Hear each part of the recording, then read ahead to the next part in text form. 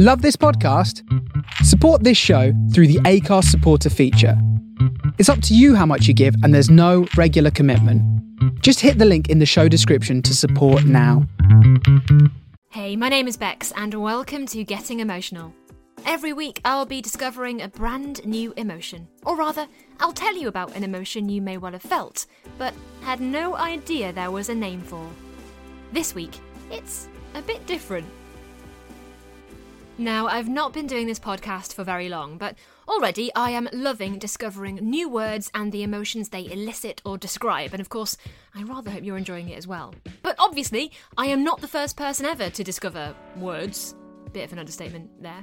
I've been trying my best to dig out a bunch of obscure emotions. In fact, in case you're wondering, I have a little Excel spreadsheet packed to the brim with new words, where they're from, and little facts about them. But I do know there will be words I haven't come across yet. Words that have not made it onto my hallowed Excel spreadsheet. So I decided to call in the big guns. A word expert. Wexpert? No, that's not a thing. Well, anyway, this is why he earns the big bucks and I definitely do not. Today's guest is helping me do something a little bit different, because for one show only, I'm not just giving you one new word and emotion, I'm giving you loads. You see, if you scour the internet, there are hundreds, or thousands, or millions, I don't know, I haven't done the maths, of sites dedicated to languages from all over the world. But one of the best places to go for all things word-related is the phenomenal Twitter account Haggard Hawks, run by Paul Anthony Jones. If you're on Twitter, there is a very good chance you actually follow him already, and if you're not on Twitter, well, maybe Paul can explain a bit more. My name's Paul Anthony Jones. I'm a writer and an author based up in Newcastle, and I run the Haggard Hawks Twitter account. All right, so for people who don't know Haggard Hawks, and if they're on Twitter, they probably do, can you explain it a little bit to us? Yeah, I set it up in, it was in 2013, so it's quite old now. I'm quite old now. Yeah, true. And I just share words that I find interesting and etymologies that I find interesting from all the dictionaries that I've got here at home, and tweet about them on Twitter, and then I write blogs about ones that I find particularly interesting on haggardhawks.com, and somehow this has ended up being my job. Well, how did it all start? Because how did you decide this will be a fun and interesting thing to do, and other people will be interested as well? Or did you just do it for yourself? It was, I wrote a book called Haggard Hawks probably about nearly 10 years ago now. And I just sort of, in a way of wanting to publicize the book, I started tweeting bits and bobs from it, and it ended up kind of being more successful than the book. not many people bought the book, but lots of people followed the Twitter account. So I kind of just started to build on it from there. I just by the end of the first week it had like 100 followers, and then by the end of the month it had 500, and then it had 1,000, and then it got picked up by Huffington Post, and it was in Mental Floss, and it just kind of grew randomly. I think at the time there was no one kind of doing anything like that on Twitter, so it just found a little niche for itself. And yeah, once I kind of ran out of facts from my own book, I thought, well, I better keep this going, and started tweeting other words that I'd kind of found in other things, because I've collected dictionaries for years. I'm a right language nerd. So yeah, I just started tweeting those, and it's gone from kind of one extreme to the other over the last few years. It's now kind of fairly successful randomly. So, as you can tell, Paul is a busy guy, and Haggard Hawks has quite a lot on. But on to the good stuff, the words, and you are in for a treat here. Paul very kindly dug up some emotions I'd never heard of before. Yeah, they're not even on my hallowed Excel spreadsheet. These are words I would never have been able to find out about had he not directed me to them, so I am very grateful indeed, and I reckon we should just dive straight in. I started off by asking him what his favourite word was. I get asked what my favourite word is quite often, and I think I give a different answer every single time. One word that I do keep coming back to, though, it's probably because I'm based up here in Newcastle, is transpontine, which I absolutely love. It's an adjective. It's sometimes called a prepositional adjective, so it works as an adjective, but it gives you information that a preposition usually does, and it describes anything that's located on the other side of a bridge. Oh, wow. And I love that word. I absolutely love it. I love how it sounds. I love the fact that it's such a niche meaning, but someone still felt that they needed to create this word, and it's kind of part of a clutch of really interesting words like Transnivean, which is on the other side of a snow-capped mountain, and Cisalpine, which is on this side of the Alps as opposed to the southern side of the Alps. I love all these kinds of words. But what makes transpontine so interesting is in the 1900s, kind of when writers were a lot more classically, quote unquote, classically informed than they are now. A word that came from like Latin and Greek roots, like this one, would have been much more kind of immediately understood. So it started to get used in theatre reviews in London, and the transpontine theatres were the ones on the south bank of the Thames. So because the ones in the West End were showing like Shakespeare and Greek tragedy and really kind of hard-hitting stuff, the ones on the south bank of the Thames that had kind of murder mysteries and penny dreadful stories and freak shows and things, transpontine kind of came to be used to mean like exaggerated or like play into the gallery, that kind of thing. So you've got this example of a word that means something really specific, which is already great, but then got applied in a completely different way. That's completely unrelated from its etymology, completely separate from what it actually means. And I love that story. It just shows how things can change over time. That is such an amazing leap from one thing to the other, and it still makes sense in both contexts. Yeah, and it shows that, people get really hung up on, that isn't what that word means. Well, this is a little microcosm of how people get hold of a word and apply it to something completely different, and it comes out the other end completely changed from what kind of how it went in almost. It's a perfect kind of little example of what happens with etymology. Now, speaking of words, of course, this is an emotion-based podcast. I have to ask, do you have any good emotion-based words for me as well?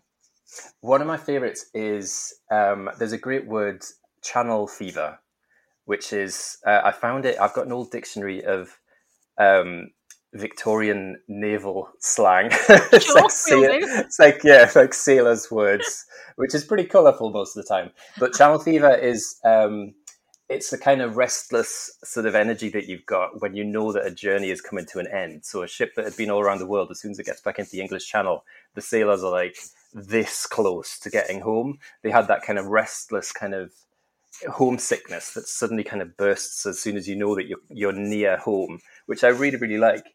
But in this dictionary, it's talked about the other way as well. So sailors or like new recruits who'd recently joined the crew would then suddenly kind of realize, actually, I'm not that keen to be on to be on board a ship for the next 2 years.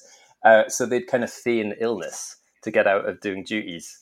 And so that's what channel fever also kind of ended up being used of, is sort of this odd kind of hypochondria, this weird kind of thinking that you're ill just to kind of get out of work. So it's on the one side, it's like this really intense homesickness when you know that you're almost at the end of something or you're almost at the end of a journey. And it's also a word for this kind of, actually, I think I feel ill, when in fact you don't feel ill at all and you just want to get out of work. I definitely, I really recognise that feeling from all of my days at school and many lectures at university. Yeah, very true. Oh, that's amazing. So I guess that word, is it still used today, or is it kind of specific to that time? Yeah, it's kind of, I think it's one of these words that if people knew about it, they would still use it. Yeah. Which is kind of why I kind of like to promote it on Haggard Hooks as and when I can. But yeah, it's kind of nestled in the doldrums, certainly. It's in the sort of dustier corner of the dictionary, which is where I tend to find all of this stuff. There's another great word in that book, which is imp of the perverse. It's a kind of odd phrase. Which comes from an Edgar Allan Poe story, actually. He wrote a story called Imp of the Perverse. And in the story, it's about a guy who, it is an Edgar Allan Poe story, so it's a guy who's murdered somebody. Sure. And got away with it. And he's walking through the streets kind of running over the fact that he's got away with this murder through his head. And this intrusive thought comes into his head that says, tell someone, blurt it out while you're in this crowd that you've killed someone. And as soon as that thought turns up, it starts to drive him mad.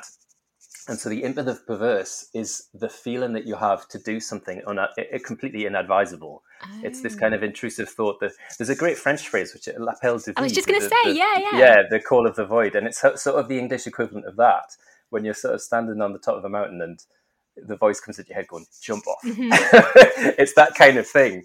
And I quite like that. I think that's a great little phrase as well, imp of the perverse.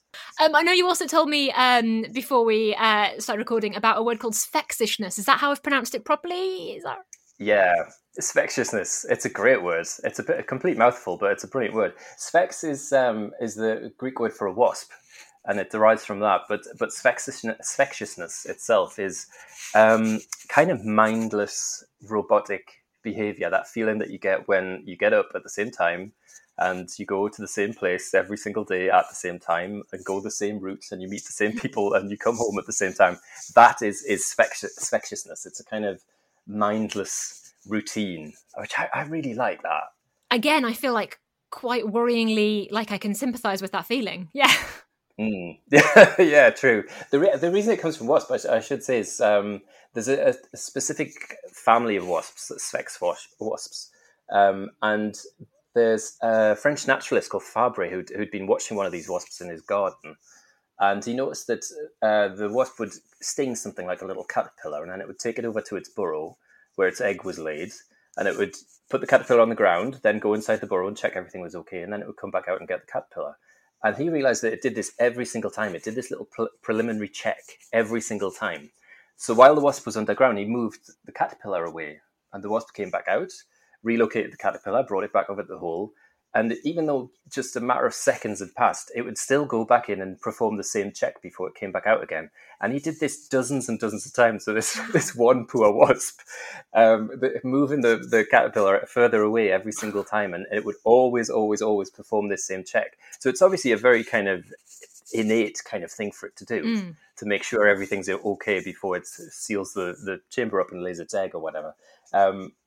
And so this is where this word comes from. About a century later, it started to be used in psychological papers to describe this kind of behavior, things that you do when you're not even thinking about doing them, kind of putting your keys in your pocket when you walk out of the house, that kind of thing.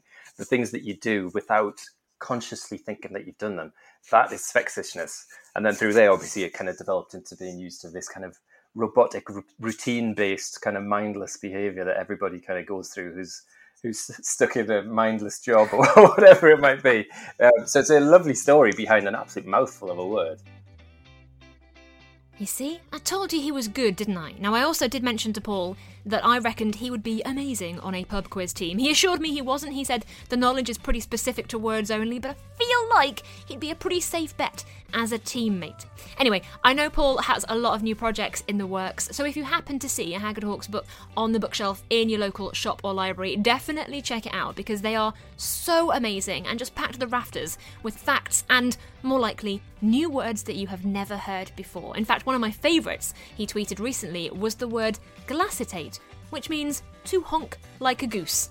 And don't worry, I'm not going to do a goose impression right now. I'll let the sound effects do it for me. So before we say goodbye, I asked him if certain words resonate more than others do with his audience, and he gave me a couple of extra words. If you fancy yourself as a wexpert as well, you might quite enjoy this. There's two types. There is words for things that you didn't know had a name. That's always a big thing. So like the first cut that you make with a saw is called a kerf. There is just a really obscure word, like the handle of a spade is called a culp. Things like that you just didn't think that there needed to be a word for. Yeah. There is a word for it. The top stone on the lintel of a house is called the crow stone. I don't know why. It just is. So that's always really popular. If you can kind of fill in a gap that you kind of never knew existed, people can kind of always like that.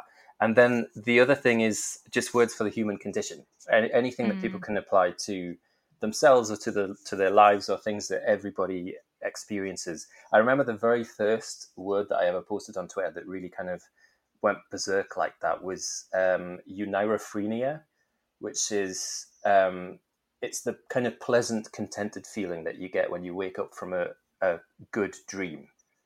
Oh, right. That's euneirophrenia, and everyone went, "Oh, wow, okay, I know what that's like. I didn't know there was a word for this, but I know exactly how that feels." And again, it's a psychiatric term. The opposite is malneirophrenia. So if you have a nightmare and you wake up feeling terrible, there's a word for that as well. I was going to say I knew that one, but I didn't think maybe I had the other one written down, but I didn't have to pronounce it. So I'm very glad you've done me that favour. Yeah, you see, there's always an opposite. That's another thing. People like the opposites of words that they didn't know that there was a word for. Like the opposite of a euphemism is a dysphemism. So when you intentionally pick something that's that's rude rather than not like pick something rude rather than neutral. That's a dysphomism.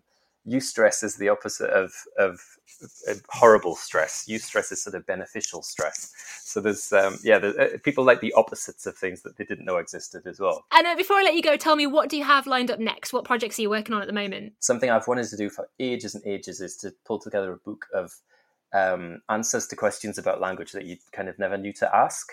Like, why does Q always have a U after it? And why is there a dot on the letter I? So I've been working on that. I think that will probably be the next thing. But whether I get the time to finish it off, I don't know. I'll probably find some new idea. I'm very butterfly-minded with stuff like this. I jump from one project to the next. So hopefully the plan is this year to get that finished off. So next time you want to impress your friends, check out Haggard Hawks. It's full of hidden gems and wordy wonders, and it's also much more exciting than my Excel spreadsheet. This was Getting Emotional, and that was a word special. Big thank you to Paul Anthony Jones, aka Haggard Hawks, for helping me out. If you want to check him out online, go find him on Twitter at Haggard Hawks. If you've enjoyed the show, first of all, thank you so much for listening, and please do give it preferably a good review online, wherever it is you get your podcast from. It does make a world of difference. And you can find me on Twitter at GetEmotionalPod. I'll see you soon. Bye!